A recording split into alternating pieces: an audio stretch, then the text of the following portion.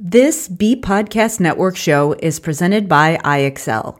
Loved and trusted by more than 1 million teachers, IXL enhances your teaching and takes work off your plate, so you can make an even bigger impact on your students. IXL delivers personalized learning across a comprehensive pre-K through 12th grade curriculum, including math, language arts, science, and social studies, and helps you assess student performance through actionable real-time insights. Strengthen daily instruction, close knowledge gaps quickly, and set every student up for success. If you want to bring IXL to your school, you can learn more at ixl.com/BE.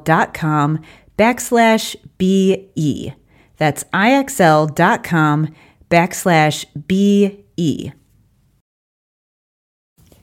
We're proud to be sponsored by MyFlex Learning.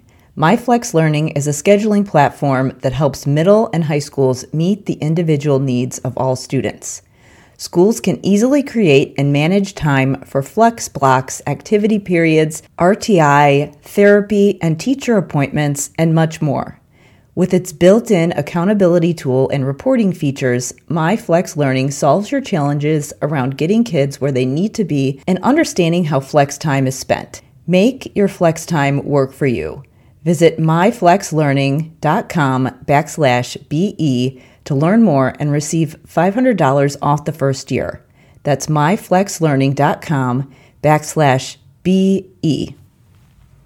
This is Dr. Karen, and you are listening to the De Facto Leaders Podcast, where I help pediatric therapists become better leaders so they can make a bigger impact with their services.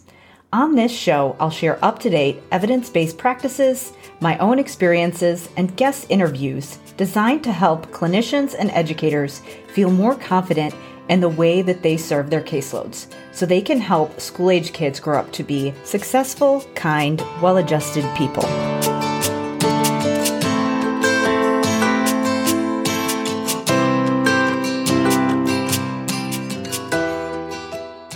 Hey everybody, it's Dr. Karen, and welcome to episode 93 of the De Facto Leaders Podcast.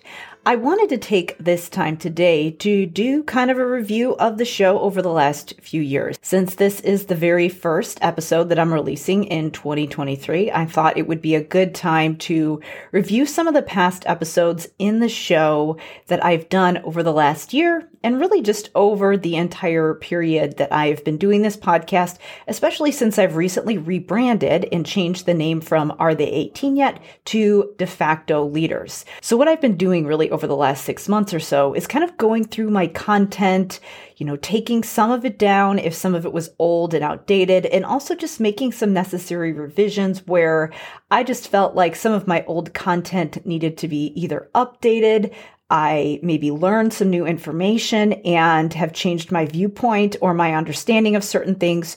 So I wanted to take today to just highlight some of those key topics where I may have revised my understanding of certain things based on new information that I've learned over the last year, and also just some things that I've noticed in my older content where I felt like I wasn't fully explaining certain topics. So I wanted to just point out a couple of those today and just direct you to some of my past episodes. And it's not that I think that my past episodes were wrong. It's just that I want to make sure that I'm communicating some of these pieces of information clearly so that they're not misinterpreted. Before we go on, I wanted to tell you about two different things that are going to be relevant to some of the content that I mentioned today. The first is my ultimate guide to sentence structure. I actually just revised this yesterday. And as I was making those updates, I noticed a few things in the guide that I did not feel I fully explained very well, or that where I thought the wording was misleading. So if you have the ultimate guide to sentence structure, definitely sign up for the new one. And if you don't have the guide, and if you want a tool that's going to help you to address the syntax that students need in order to support language processing, comprehension, and those skills that are needed to support strong reading and writing, then definitely check out this guide. This guide outlines some of the skills that were so helpful to me as a school clinician who was responsible for supporting language, because I often noticed that students seemed to, I would be working on comprehension strategies, stating the main idea, inferencing, and was working on answering questions, and students often did not make adequate progress on those things if they did not have adequate language skills to support their high-level comprehension. And one of the key culprits behind that is poor syntax skills and a weak understanding of how sentences should be put together. Many times when you work on these skills, this can make a huge impact on students' overall language use and comprehension. So I outline how to do that in this free guide. And this is going to be really important in supporting working memory as well, which is one of the key points of clarification that I was going to make today. So to check out that free guide, all you need to do is go to drkarenspeech.com/sentence structure, and you will be able to sign up to download that free guide. Again, that's drkarenspeech.com/sentence structure. And then secondly, a lot of the other topics that I'm going to cover today are around things like positive reinforcement, attention span, and just supporting executive functioning, not just thinking about what you can do as a clinician to support students within your sessions, but also just what needs to happen at a building level and at a systemic level to actually support students' executive functioning so that they can be independent adults one day. So I'm going to talk about some of those topics and clarify some of the past episodes that I have done to cover this topic.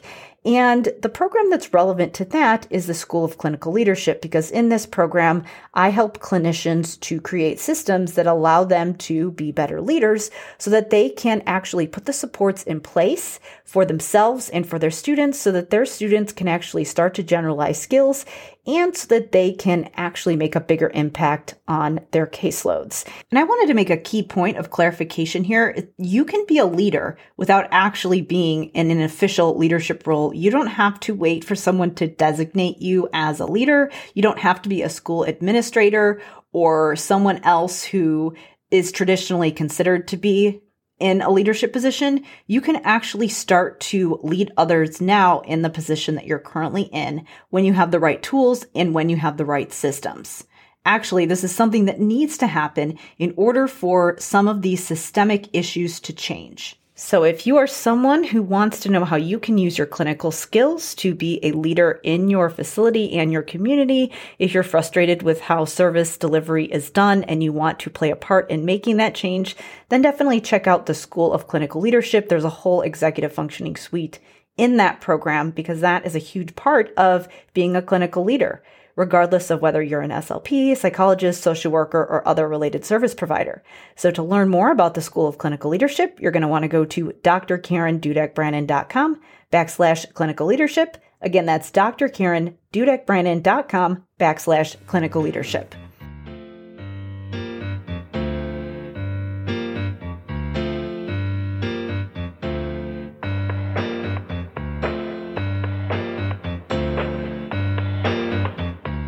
So as I do this review of some of my past content and points of clarification, I'm going to do this in order of themes. I am going to somewhat go in chronological order, considering when certain episodes were published, but sometimes I may jump around a little bit if I have to lump a couple together because they are around a certain theme. So first of all, I wanted to talk about episode 14 of the Are They 18 Yet podcast, which obviously is now the De Facto Leaders podcast, where the title of the episode is Am I Neurotypical? I'm Not Sure. So that's when I talked a little bit about some of my experiences as a child, just some different challenges that I had when it came to sensory overload and just getting my own sensory needs met, as well as some of my own diagnoses. And I did mention in that episode that I may have some updates on that whole status. And basically, where it sits now, I do, as far as what I share publicly, the information that I share publicly is, no, I'm not neurotypical, but that's really where I leave it. I am the firm believer that your diagnoses are your business. And I do know that sometimes sharing your own personal experience can be helpful. It can be very compelling. It can be very relatable. But I'm also a believer in science. And on this podcast, I share evidence-based strategies. I also do that within my courses and other resources for clinicians. And I don't think the fact that I am not neurotypical makes my information more valuable or reliable than someone who is neurotypical. So I have seen people use the argument that if you're neurotypical, then you don't fully understand or you're not fully qualified to deliver treatment for someone who is neurodivergent. I think that we need to look at the science. And I think that if a therapist has a certain diagnosis and they would like to share their personal experience, if they find that to be helpful to their clients, if they find that to be information that helps them learn new things about the way that they serve their clients, that's great. And I also think it's up to them if they want to share those experiences with other people. But I don't think that's a determining factor as to whether or not that person is a good therapist. I think that we need to look at the strategies. We need to look at the evidence. And I think that both neurotypical and neurodivergent therapists are capable of doing that. So I don't use a person's neurological status or their diagnoses as a determinant to whether or not I will listen to them or whether or not I think that their practices or strategies that they're recommending are effective. I actually look at the strategies themselves and see if they fall in line with best practices. So I wanted to just say that because I think that it's a very important point of clarity to make. Again, I'm not neurotypical, but I don't think that that makes me more or less qualified to provide the information. I think that the reason that I'm able to provide this information is because I have a lot of experience and education and background in the topics that I am sharing. Again, the episode that I'm referring to is episode 14 of the De Facto Leaders podcast. At the time, of course, it was the 18 yet. The next thing I wanted to talk about is the idea of improving your attention span, medication, as well as the idea of using natural treatments to improve your attention span or improve your ADHD and all of those types of things. So I actually really did like the episode that I put out on the appeal to nature fallacy. I think that that's a really important thing for people to be aware of as they are navigating the world of executive functioning, attention, focus, all of these things that are a huge issue now with all of the technology and social media, all of the things that are competing for our attention span. And I think this is really important because even people who don't have diagnoses like ADHD are having issues with their attention spans just because there are certain things that are out there right now that have an impact on us neurologically and are certainly having an impact on our children's neurological development. So some of this right now, what I wanted to do is just remind you of some of the information that I've put out that needs to be out there, that needs to be shared because it is so important. It is something that parents need to know, that educators need to know. Thankfully, I do see some of these trends shifting in the right direction, especially at some of the schools in my area.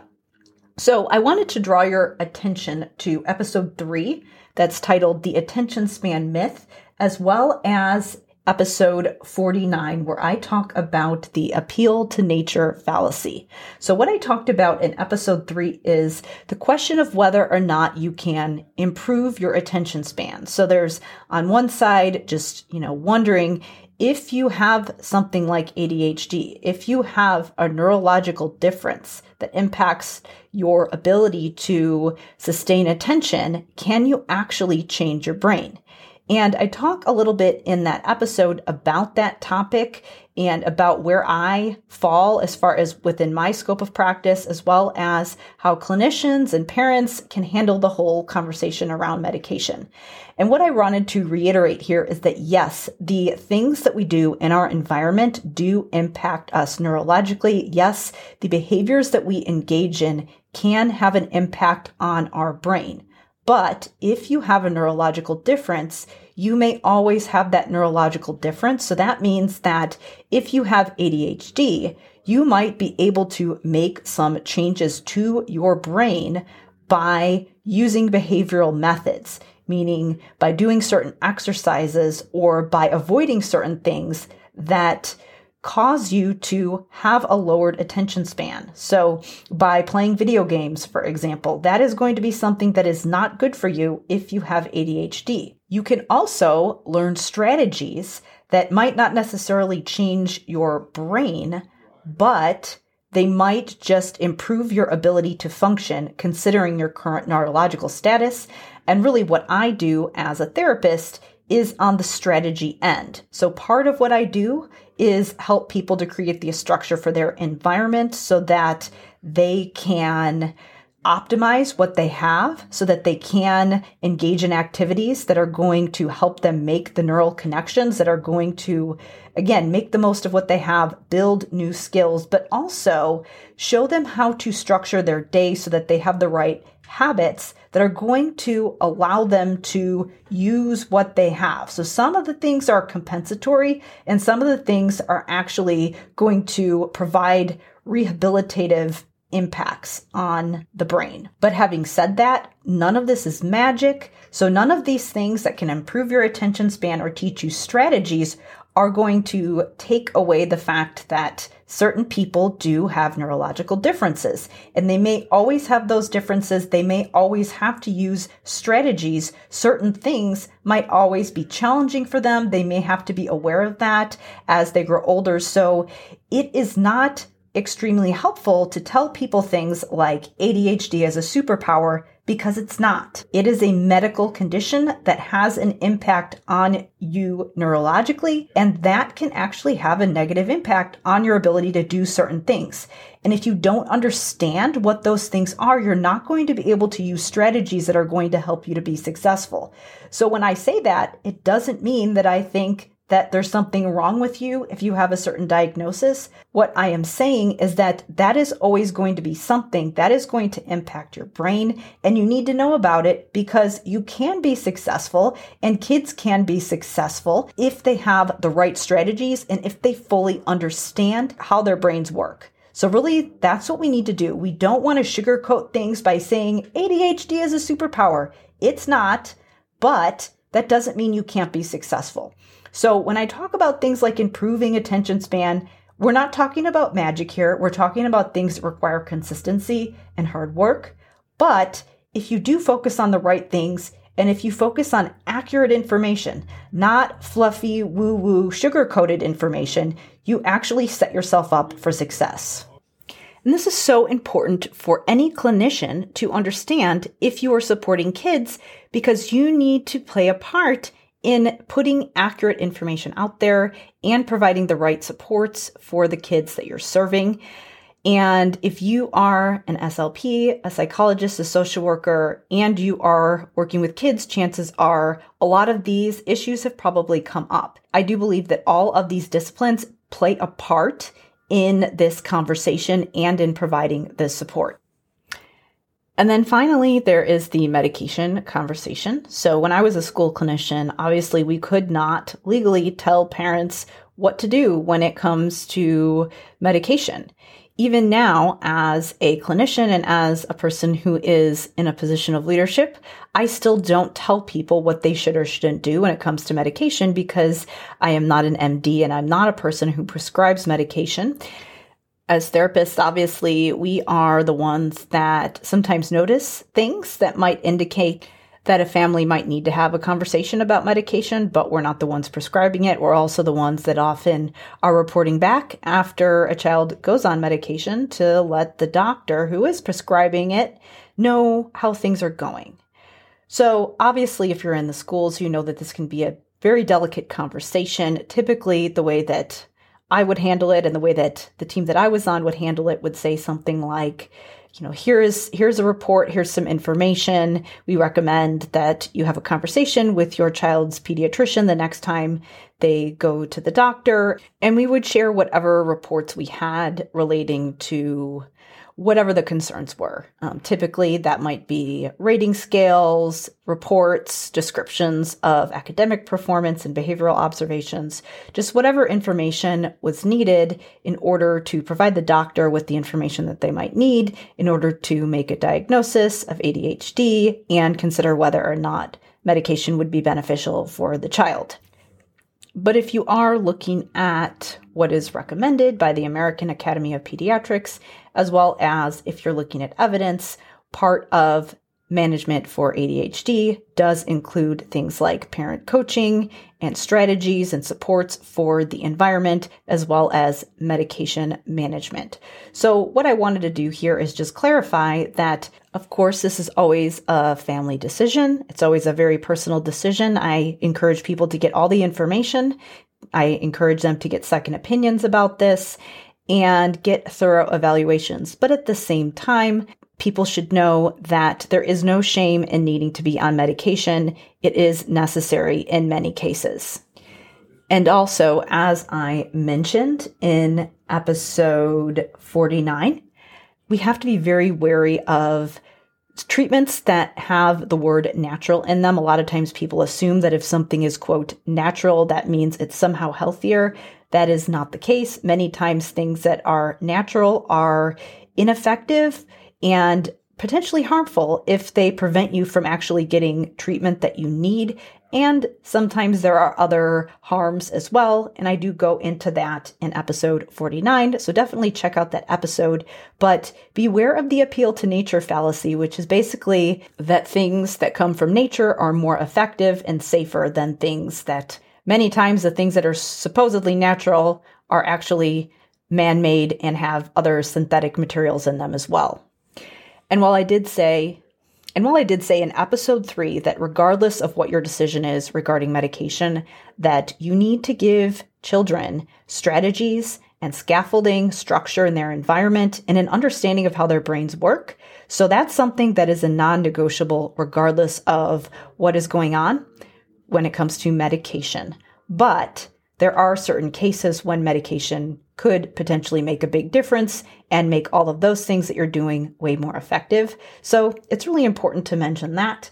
But I also wanted to say that some of the things that are often done as kind of a cure or a natural cure for things that may require medication. So things like looking at sleep, looking at diet. I actually do recommend that people look at things like sleep and diet, but I don't think that those things are a magic fix. The truth is that if you are going to provide support for kids need a lot of structure and boundaries in their environment. And yes, of course, being well fed and having a healthy diet and being hydrated and eating good food and eating foods that don't have a lot of processed ingredients, those things are going to impact how you feel and they are going to impact your attention and focus, but you still have ADHD. Even if you have a good quality diet, you still may require medication. Diet is not a cure. Yes, it's something that's important. It's something that you should focus on. It can definitely be helpful. It's not a magic fix. Same with things like sleep. Sleep is so important. Having a healthy bedtime routine and structure is going to be very important for a child. Communicating those expectations in the home are going to be very important as well. But again, a lot of these things, I do recommend people start with these things because they can help create structure in your environment and that can set kids up for success. But we shouldn't think of these things as this is going to be the one magic fix that's going to make me not need medication or be able to get off medication. Yes, in some cases, people are able to provide enough structure in their environment that they might be able to function without medication. But I did want to make sure that people didn't see these things as, this is one magic fix. Unfortunately, people often market these types of strategies as, I'm a health coach. So if you change your diet, you're going to be able to eliminate all those other things that you're doing. In truth, this is something that requires consistency. It's something that likely requires you to change a lot of different habits in your life at once. And so when we're thinking about how to support families and coach parents and give schools the information that they need in order to provide the supports that they need for kids in schools, and again, provide accurate information to communities, this needs to be a layered approach. What actually needs to happen is that, yes, we probably should create structure around the bedtime routine. Yes, we should probably create structure around meal times and homework times. And schools and classrooms should probably create structured routines in the classroom so that there's expectations. And what I'm communicating here is that this is a marathon, not a sprint. We're always going to be peeling back the layers of the onion. And so we need to understand that we might not be able to fix all of these things at once. There's not one sexy, quick fix. We do need to just one at a time, change one habit at a time, then move on to the next one when we're working with families, when we're working with school districts, when we're working with our IEP teams. We need to really get comfortable with consistency and with tiny little bits of progress over time that are going to compound. I think that a lot of times when we think about marketing, people like to sell these quick fixes or sell these, I changed everything within a month. And that's just not how this is going to be. And so I think a lot of times people get discouraged with things that are actually effective because they're not giving them enough time. So again, in truth, there is no quick fix for any of this. I think that that's why a lot of these things that promise these big, improve your attention span or, change your diet and everything's going to get better and all of these things. Yes, all of these things are pieces, but it's not something that's going to happen overnight. And I think we really need to get comfortable with that. And I just really want to make sure that that is clear within the information that I am sharing. So 2 episodes that I'm referring to where I dive into this topic a little bit further. There's episode 3, the attention span myth, and there's also episode 49 where I talk about the appeal to nature fallacy. Now let's move on to talking about positive reinforcement. So the 2 episodes that I wanted to draw your attention to are episodes 7 and 32. So in one episode, I talk about positive reinforcement, whether or not it really helps kids. And then also episode 32, where I talk about how certain interventions, if they're solely focused on compliance, do they do more harm than good? So just to give a quick synopsis of my understanding of both of these things. So there's a lot of information out there that suggests that if you are providing any type of positive reinforcement, that all you are doing is forcing compliance. So I actually went through and looked up some updated research on this particular topic to add to the School of Clinical Leadership, because I think when kids are struggling with executive functioning, this can get very confusing because on one hand, you don't want to be overly punitive. A lot of kids who are struggling with executive functioning, people assume that they're just lazy and unmotivated, which really that's not the case. We know that they are having a hard time seeing themselves being successful. They're having a hard time understanding the steps. They're having a hard time initiating all of these things that are actually associated with executive dysfunction. So what we're really doing, if we're just punishing kids without teaching them the skill, is that we are punishing them without actually teaching them the skill that they need in order to be successful. So it would be like if somebody dangled a cookie in front of me and wanted me to do calculus. Well, I'm never going to be able to do it no matter how many cookies you promise me because I don't have the skills. So really that's the point that I wanted to get across, is that we can't positively reinforce kids into doing things if they don't have the skills to actually do them. So that's really important to understand. And when we're thinking about positive reinforcement, sometimes creating structure in the environment. So for example, saying something like, we need to structure the day so that kids get their homework done before they do their preferred tasks. That is not forcing compliance. That is teaching a couple key skills. It's teaching the idea of knowing how to manage your time. And it's also teaching you the idea that in order for us to be able to do things that we like to do, sometimes we have to do work first. Sometimes we have to do things that are not our most preferred tasks. So it's building resilience. It's teaching the skill of delaying gratification. It can also, when done correctly, help kids to be able to better sense time. So all of those things are going to be really important skills. So while we don't want to be overly punitive and just shame kids for something that they legitimately don't know how to do, we don't want to go too far in the other direction and not provide any structure. And I think that's really important because there's been many times when, people will go on one extreme versus the other, where on one hand, sometimes people will be too punitive and they will just assume that kids are lazy, and that's not helpful. But then on the other hand, sometimes people will say, oh, well, if you force them to do anything that they don't want to do, you're just forcing compliance. Well, that's not true either. I think it's really important that we have flexibility with understanding how this works. Also, it is always best and the most effective to allow natural consequences to happen. But with certain kids, if they don't have the ability to future pace far into the future, then sometimes you do have to create the structure and scaffolding for them in order to help them to engage in activities that are going to help them to learn skills. Some kids just need a little bit more structure. So sometimes that does, on the surface, look like you are providing, quote, positive reinforcement or rewards or whatever it is.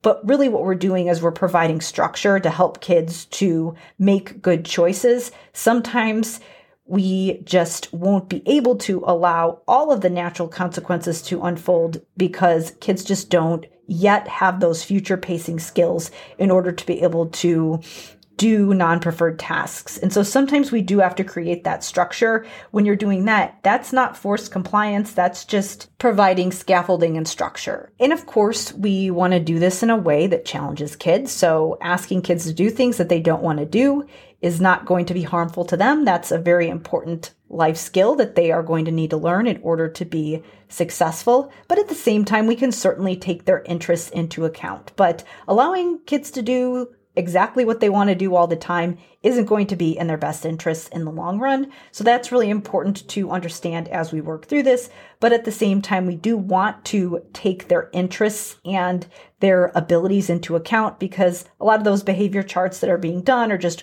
way too abstract and not meaningful to kids. Yes, in certain situations, as I explain in episode 7, that sometimes if you have some kind of a visual that allows kids to see the number of days that they've done a certain skill, or if there's some way that it can be representative of progress and that actually means something to a child, then it might be helpful. But if you're just framing it like, if you do this, you get a sticker and that doesn't mean anything to them, it's not going to be super helpful and motivating and it's not going to work very well. So really the best way to avoid being punitive is always to think about what skill am I actually teaching kids? There are many cases where it might be kind of challenging. You might get a little pushback from them or a lot of pushback from them, but if you can tie it back to a skill that is going to be necessary for that child to learn, then you know that you are actually teaching a useful skill that is going to support them in the long run. And the simple act of delaying gratification and putting something down that you want to do for the sake of doing something for someone else, for the sake of doing something that contributes to the family, for the sake of persevering through something that is not your favorite thing to do, those are all very important skills for kids to learn. Again, for some discussion on both sides of this topic, you can check out episode 7 as well as episode 32. Finally, I wanted to wrap up by talking about working memory, something I've talked about a number of times on this podcast. Recently, I've been involved in a number of different discussions and professional groups on the topic of working memory and working memory research. And the reason that I think this is really important is because of the massive amount of misinformation out there about being able to improve attention and focus. And so if you Google things like, how can you improve your working memory, you will get a lot of information that isn't very accurate. So some of the strategies or exercises that are recommended, especially on some of these brain training apps, sometimes you'll see recommendations for just, rote repeating words, numbers, things like that. And the research shows that, yes, if you are improving your ability to recall words and numbers and spit it back out, which does tax your working memory because your working memory is your ability to hold information in and then immediately use it. So the research does show that, yes, if you do those training tasks, you can actually improve your ability to do that task. So that's typically how working memory is measured when we are looking at peer-reviewed research. The problem is that research shows that there is very narrow transfer with those types of tasks. So you might improve your ability to do that rote drill, but it doesn't actually transfer over to anything useful. So it's not super helpful if you actually want to be a more successful human. So that is why I have taken really a firm stance on the way that I explain working memory. So I don't say we can improve working memory. I don't say we can increase working memory. I don't say that we are, quote, working on working memory. What I do say is that if someone has an impairment that is going to impact their working memory, which if they have executive dysfunction, that is going to be one of the hallmark characteristics. So it's going to be really hard for them to hold information in and then use it immediately. And that is going to cause them to get distracted, appear like they're losing their focus, appear like they lost their motivation, whatever it is. And so if someone has difficulty with that skill, what we want to do is that we want to build skills that are going to support working memory. So the key word there is support, not increase, not improve, but support.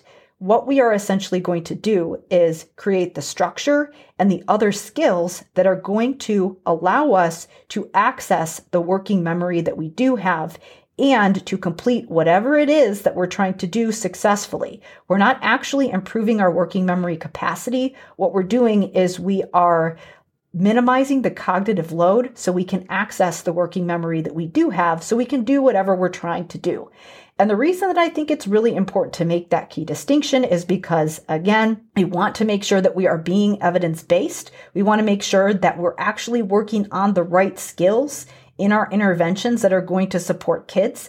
And if you look at any peer-reviewed article or any clinical forum that is talking about things that are going to support working memory, what they're really doing is supporting things like language, vocabulary, and executive functioning. And yes, working memory does fall under that umbrella of executive functioning, but really what we're doing is we're supporting those language skills that are going to allow us to access what working memory we do have to complete the task. So again, I'm being kind of a stickler here on how we explain that because I think it's important for us to understand what's really going on so that we can pull out the necessary features when we are designing interventions and explaining to other people how we can support kids across contexts.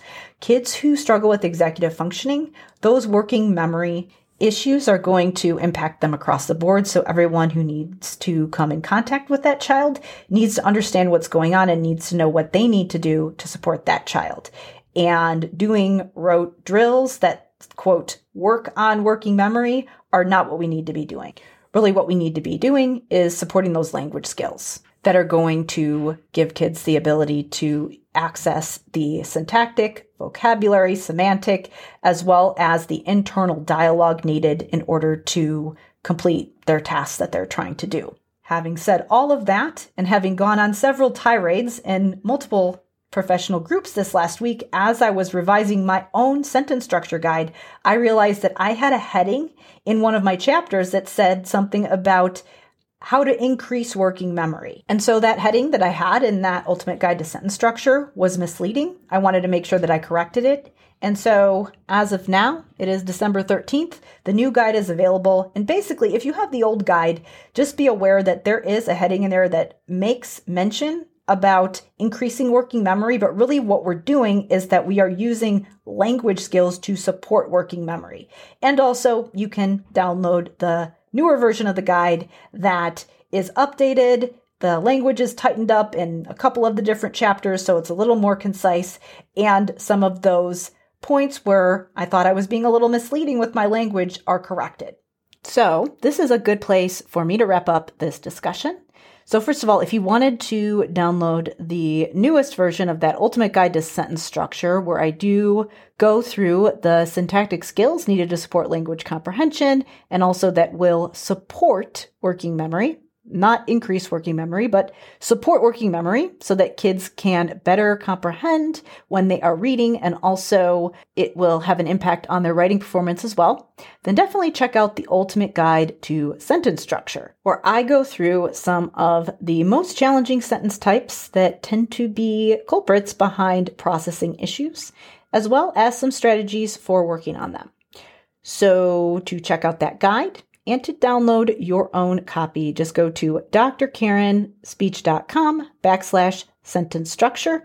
Again, that is drkarenspeech.com/sentence structure. I also talked a lot about how to support executive functioning in this episode. So I firmly believe that yes, our clinical skills are important, but what's even more important is the way that we lead others, because we need to use our clinical knowledge to help share information with others that's going to help support kids. And I really believe that working on executive functioning is not just about what you do in therapy. It's really a building-wide initiative, and the people who have the clinical expertise in this area can be guiding that initiative. So if you are a speech pathologist, psychologist, social worker, or other service provider, and you are noticing that a lot of kids on your caseload are having mental health challenges, are having a hard time coping, are having a hard time with resilience, getting work done, you're hearing a lot about behavior problems, or you're just not seeing good carryover with some of the skills that you're working on in your sessions, whether it be social skills, whether it be academic skills. Many times the issue is that there's not adequate executive functioning support across the day in the schools. This is often not the teacher's fault. They need your support in order to be able to do their jobs well, because as you know, teachers have so much on their plate already. So we need to be the ones that provide that support as related service personnel. And our administrators need this information too, because they're focused on a lot of things as well. We are the ones with the clinical knowledge in this area that can be guiding these initiatives. Yes, we need their support, but we need to provide them with information in order to make these initiatives happen. So if you're struggling with any of those things that I just mentioned, and if you have a lot of students on your caseload that struggle with attention, or you're not seeing good generalization, then definitely check out the School of Clinical Leadership. I have an entire executive functioning suite in this program that outlines the interventions that kids need at home and school so that you can get started and so that you have the information you need to start those initiatives in your building. Now, I know you might be thinking, how the heck am I going to have time to do all of that on top of my busy caseload? Well, in the program, I actually show you how to do that. So I show you how to use a technique I refer to as asset stacking that helps you strategically build trainings and resources and relationships over time so that you can actually be an agent of change in your building when it comes to the way that services are delivered and in the way that kids are supported in your community. So to check out the School of Clinical Leadership, go to drkarendudekbrannon.com/clinical leadership.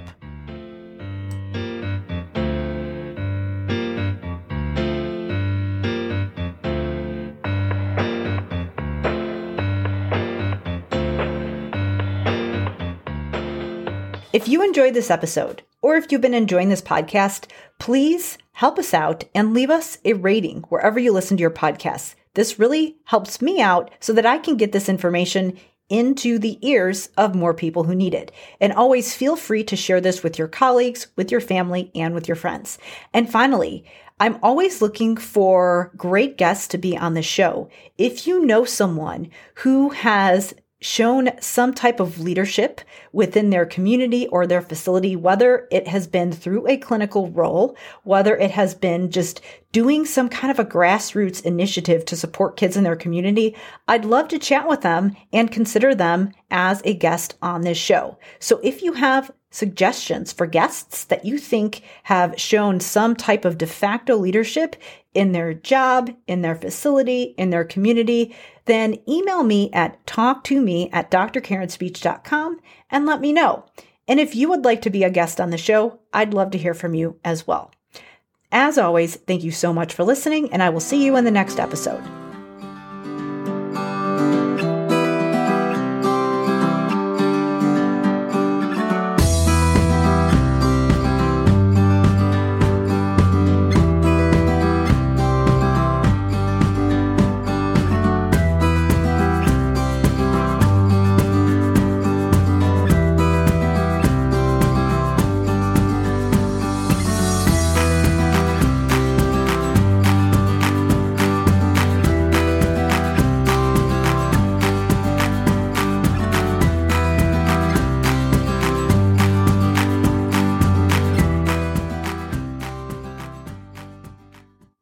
Do you want to simplify your school's technology, save teachers time, improve students' performance on state assessments without just teaching to the test?